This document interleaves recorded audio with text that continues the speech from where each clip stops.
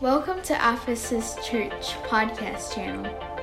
If you're in Columbia, South Carolina area, we would love to get to know you better and for you to experience what Ephesus is all about. If you would like more information about us, please visit our website at ephesuschurch.com. It is our prayer that this message truly speaks to you. God bless.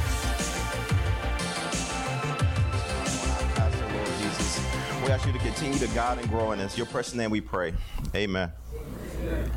So my opening scripture today is Ezekiel 22, verses 29 through 30. The people of the land have used oppressions, committed robbery, and mistreated the poor and needy, and they wrongfully oppressed the stranger. So I sought for a man among them who would make a wall and stand in the gap before me on behalf of the land, that I should not destroy it. But I found no one. Just want to talk to you for a few minutes this morning about title my message, Standing in the Gap. You can be seated. So just to give you context of this message in Ezekiel chapter 22, God is pretty much telling Ezekiel how bad Jerusalem has gotten spiritually, how disobedient they've become. So what I want to talk to you about are three different gaps that we want to stand in. And the first one being stand in the gap as a protector. So I have you seated. I picked the shortest verse while you were standing because I got a lot of scripture and the next one's going to be pretty long. Numbers 22, 21 through 27. So Balaam rose in the morning, saddled his donkey, and went with the princes of Moab. Then God's anger was aroused because he went, and the angel of the Lord took his stand in the way as an adversary against him. And he was riding on his donkey, and his two servants were with him. Now the donkey saw the angel of the Lord standing in the way with his drawn sword in his hand. And the donkey turned aside out of the way and went into the field. So Balaam struck the donkey to turn her back onto the road. Then the angel of the Lord stood in a narrow path between the vineyards, with a wall on this side and a wall on that side. And when the donkey saw the angel of the Lord, she pushed herself against the wall and crushed Balaam's foot against the wall. So he struck her again. Then the angel of the Lord went further and stood in a narrow place where there was no way to turn either to the right hand or to the left. And when the donkey saw the angel of the Lord, she lay down under Balaam. So Balaam's anger was aroused, and he struck the donkey with his staff. Now we're going to skip to verse 31. Then the Lord opened Balaam's eyes, and he saw the angel of the Lord standing in the way with his sword drawn in his hand. And he bowed his head and fell flat on his face. And the angel of the Lord said to him, "Why have you struck your donkey these 3 times? Behold, I have come out to stand against you, because your way is perverse before me. The donkey saw me and turned aside these 3 times. If she had not turned aside from me, surely I would have killed you by now and let her live."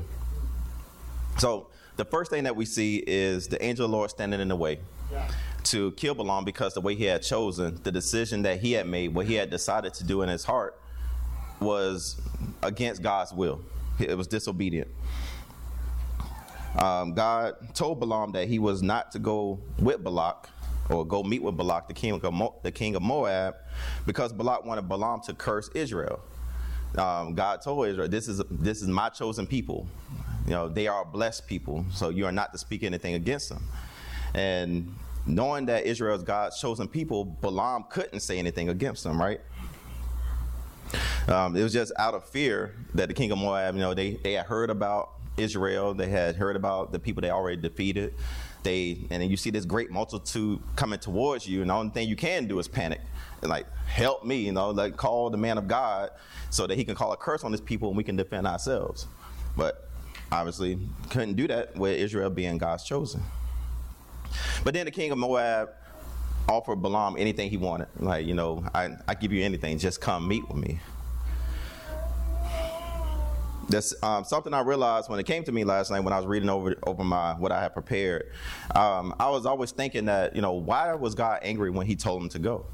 But then when I thought about it as a parent, God being all our fathers, I thought about how many times do our kids ask us for something and we say no, but then they linger around? like, I'm gonna ask again later. I know our kids, especially Ani, she's infamous for this. You know, she asks for something, I say no. Then she'll come back to my office and she just looks at me. She just stands there.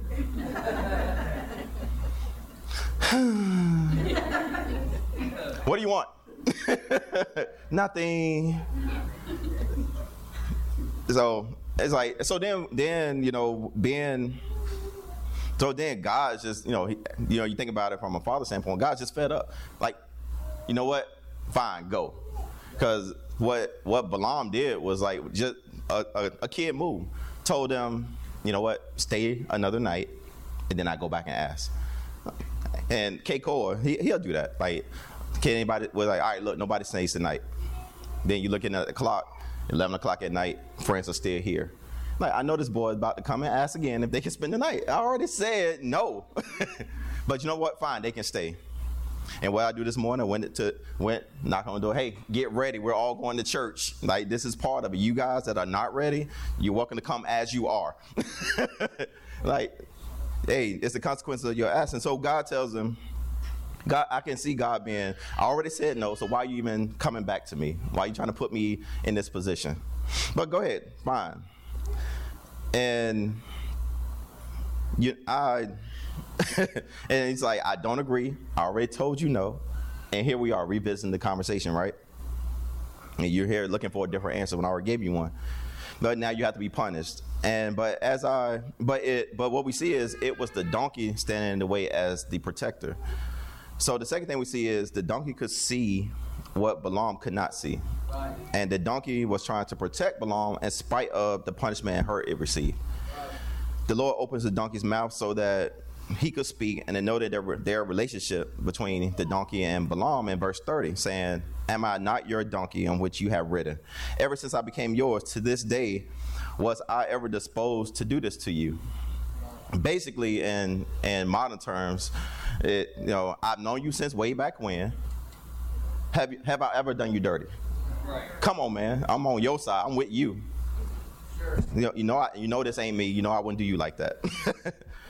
The point I'm trying to make is on this one, stand in the gap as a protector, as parents, ministers, aunties, uncles, grandparents. We have seen and experienced the world, and we want to stand in the gap between our children and the dangers of the world. We can see how they are behaving. We see who they're hanging around with. We see the places that they're going, and even though they don't see the danger ahead. So when we tell them, don't go there, don't do this, don't talk that way, don't act that way, it's because we've seen the results of being in the wrong place at the wrong time. We can see how they're behaving, who they are hanging around, the places they're going, even though they don't see the danger. We know how perception can damage a relationship, how it can damage a reputation. We know how temptation begins at what seems to be small and harmless. Well, we know it can lead to damnation and hurt. So let me tell you that there's nothing wrong with acting a donkey for your children. You know what I mean? Sometimes you got to act a donkey, you got to act a fool for your loved one's benefit. They might call us names behind our back. They might hurt our feelings in the end. Just like the donkey hurt Balaam, and Balaam hurt the donkey by punishing him for trying to protect him. But one day their eyes will be open. Right. One day they'll see what we saw blocking their way. Amen. The next pillar is standing in the gap as a pillar. Exodus 13:21 through 22. And the Lord went before them in a pillar of cloud to lead the way, and a pillar of fire to give them light, so as to go by day and night. He did not take away the pillar of cloud by day or the pillar of fire by night from before the people. So during the day, the Spirit of the Lord is with us. And during the night, He is the light keeping us out of the darkness. Amen? When we set ourselves as godly pillars in our loved one's life, we are that example that guide them along their way. Day and night, they will hear our voice and see us as an example. Remember the saying, what would Jesus do? Right? I don't hear that too often anymore. Now I hear more, I do what I want. I say it a lot. I do what I want. Mostly in the military context. Like, sir, you can't do that. I do what I want. But I pray for a return of a day when we treated others the way we want to be treated.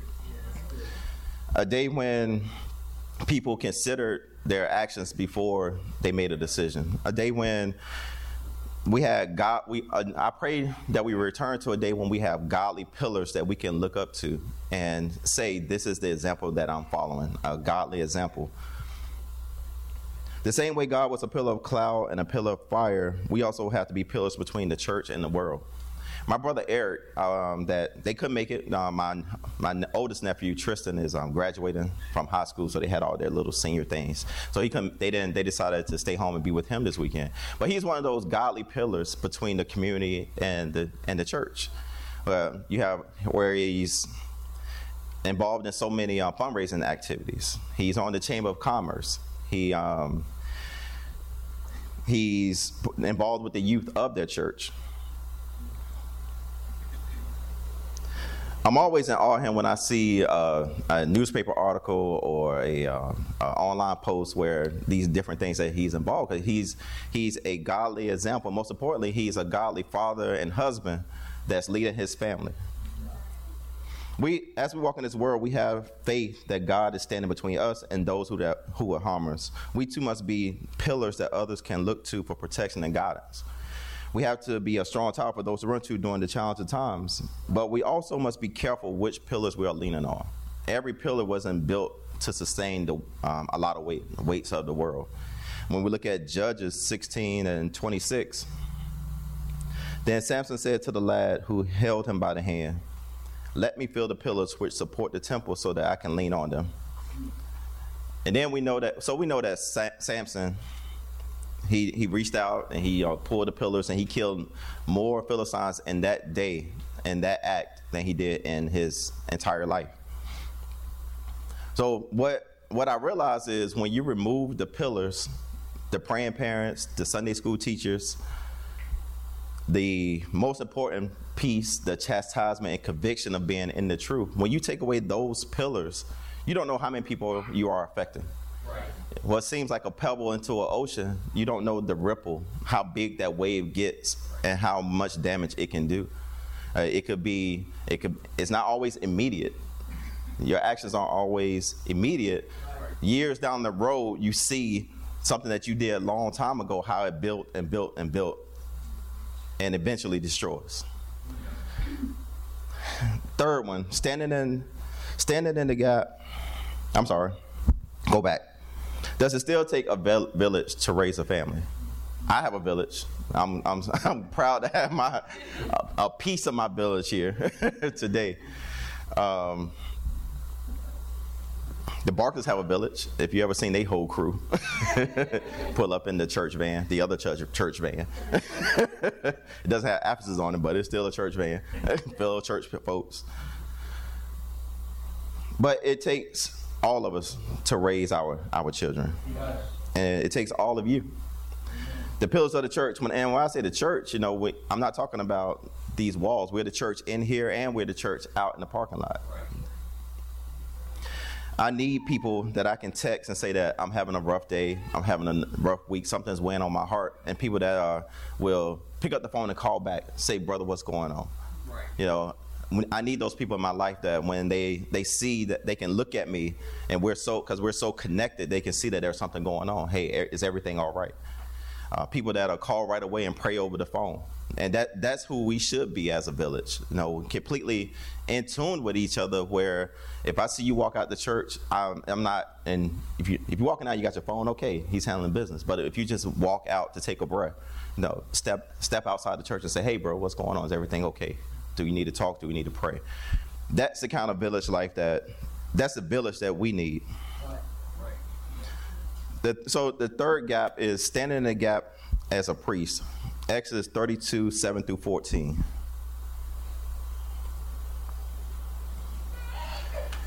And the Lord said to Moses, "Go, get down, for your people whom you brought out of the land of Egypt have corrupted themselves.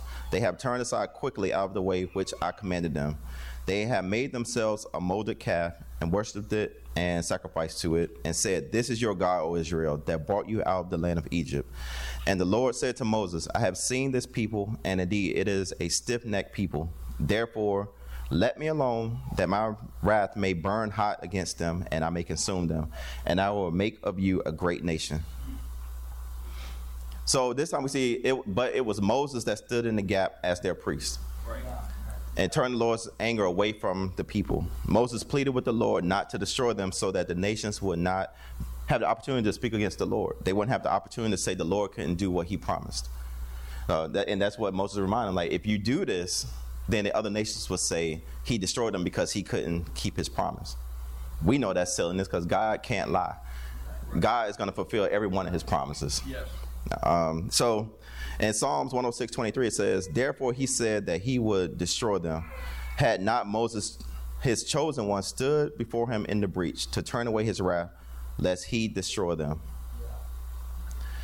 Even after Moses stood in the gap and pleaded for the people, he then turned around after God said, okay, fine. Moses turned around and chastised the people. Right. On his order, over 3,000 people were killed for worshiping that molded calf. This shows how important it is to have a man or woman of God standing in the gap between God and us.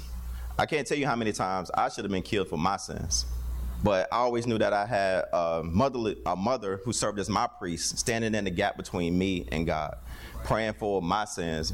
I can't tell you how many times she went before our pastor back in Newport News for me and my brother to stand in the gap. And now, as we stand as priests of our own houses, pleading with God to protect our children every time they're out of our immediate vicinity, anytime they're out of our house, praying for that protection, praying that God forgives their sins, guiding their steps, ordering their way. And like Moses, we have to turn towards them and correct them and chastise them. It's not about just going before God and asking him for this protection and asking him for their forgiveness. We then have to turn around and make sure they understand this is not God's way. This is not right. I completely get why Job feared so much for his children. I mean, it is living this life, trying to raise a family, to see eternity. It's hurtful. It's terrifying. But at the same time, I know it has to be done. Until their eyes are open and they can see the truth, it has to be us standing in the gap. Watching my loved ones live a life that I don't believe is in line with what God commands is one of the scariest things ever to me. And it hurts to the core to see that, and then realize that the example that I set might not be the strongest example. The examples that I set years ago could be why they are the way they are now. It's so easy to live in the world. And so when that's what I go back to, is like, okay, why is this happening? I look at, well, what seed did I plant? Never mind what I'm doing now and the minister that I'm trying to be now. What seed did I plant years ago that grew and grew and grew? Because the world it's desirable. The world, that temptation of being in the world is so strong. It's always easier to grow that than it is to water the spirit of truth, to water Christianity.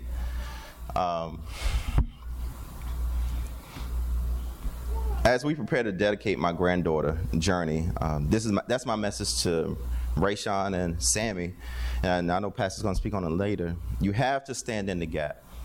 You have to protect God and lead her, and the best way to do that is through your own example. Every decision that you make will affect her. You just don't know when. She needs strong, God-fearing men and women, most importantly, parents that she can lean on. And here's the thing about the protector, the pillar, the priest, that the people we are standing in the gap for, the loved ones behind us, are looking the same direction that we are. As they stand behind us, whatever we're looking at, they're looking at. if after church we're grabbing our things and we're headed out the door, like, let's hurry up, let's beat the lunch crowd, the game is about to start, I gotta go here, I gotta go there. If that's what we're doing, they're doing the same thing. They're right behind us, and they see that we're headed towards the world. So now, instead of the altar and God getting the honor, the world has become more important. The world becomes the priority, and that's what they see. If we're on the fence, trying to balance being a worldly Christian, if that's a thing, if we're standing on that fence, they're standing in sin. Yeah. Right. Like I said, it's easier to stand on that side. Right. Well, I point this way, not towards the altar. It's easier to stand on this side than it is on this side. You understand what I'm saying? But if they're watching us and waiting for us to make a decision while we're trying to do this balancing act between the church and the world. But if we're coming towards the altar with our hands raised, they're behind us, seeing that God gets the glory. God is the reason why we exist, why we prosper, why we're blessed, why we're protected. When they see us kneeling this way, looking up this way, they're doing the same thing. You know, as if you watch the kids spread out all through the crowd when they get in here, I noticed the ones that they're watching a godly father clap his hands, raise his hands, and they're clapping their hands and raising their hands. When the mother's at the altar and the kids come up and they're at the altar, they're watching. And as we look back at a portion of the opening text, Ezekiel 22 and 30, so I sought for a man among them who would make a wall and stand in the gap before me on behalf of the land, that I should not destroy it. We have to finish the wall around our families. God is searching for Sunday school teachers that plant the word of God in our children. God is searching for bankers, servers, bus drivers, doctors, counselors, supervisors, workers to a point in the cities and communities that will boldly say that we are apostolic.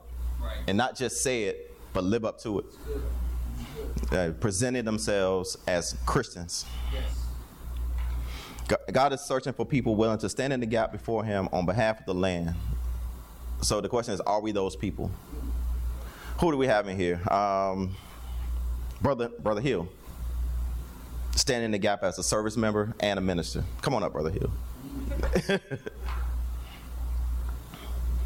A pillar in the government and the church. Amen. Brother Stephen, a teacher, standing in the gap as a pillar in the community and the church. Brother and Sister Byron not here, but standing in the gap as physicians and ministers. Pillars in the community and the church. Brother Foster, come on up. Standing in the gap as a businessman and a minister in the church. Amen. So as we start to build and complete this gap in the community, just moving in closer together, locking hands, outlining the entire church with people, men and women. This wall, that's the importance of what God was looking at, and who's going to fill the gap to complete the wall. No, because the wall, when it's strong, backed by strong pillars, it can't be penetrated by the temptations of the world. It can't be penetrated by the attacks that the enemy might come against it. We can knock down those siege ramps that come before us, because the wall of this church and what's protecting our children and it's protecting the entire congregation, the village, is strong. Amen. We can all stand. The wall protects the church village. Amen. The village raises the children. And that's what I pray today, that we continue to fill in the gaps around our village. We continue to, and as we protect our village and we raise our village, it obviously expands. Babies here, baby there, babies all over there. As long as we are presenting ourselves as godly pillars As long as we are holding them accountable, chastising them, letting them know that, standing between God and them, pleading with God to forgive them, pleading with God to protect them and save them, and then turning around and correcting them, chastising them, they grow and add to our wall so that we can expand this village. Yes. Amen? Amen. Let's go to the Lord in prayer. Lord, I ask you to build up, to establish pillars in our church. I ask you to plant pillars in this community that are God-fearing, that are loyal to you, Lord Jesus. We need you. We need your love. We need your protection. But, Lord, we also need your conviction in our hearts. We ask you to continue to grow in us. We ask you to continue to grow in this church, continue to anoint our lives. Lord, be with us the rest of this service. Help us to open our hearts and our ears to you, to your message. And Lord, we ask you to continue to be with those that can't be with us today and protect them. In your precious name we pray. Amen. If you were encouraged by this message and you would like to connect with Ephesus Church, or you would like to get in contact with the leadership of this church, please visit ephesuschurch.com. Thank you for being a part.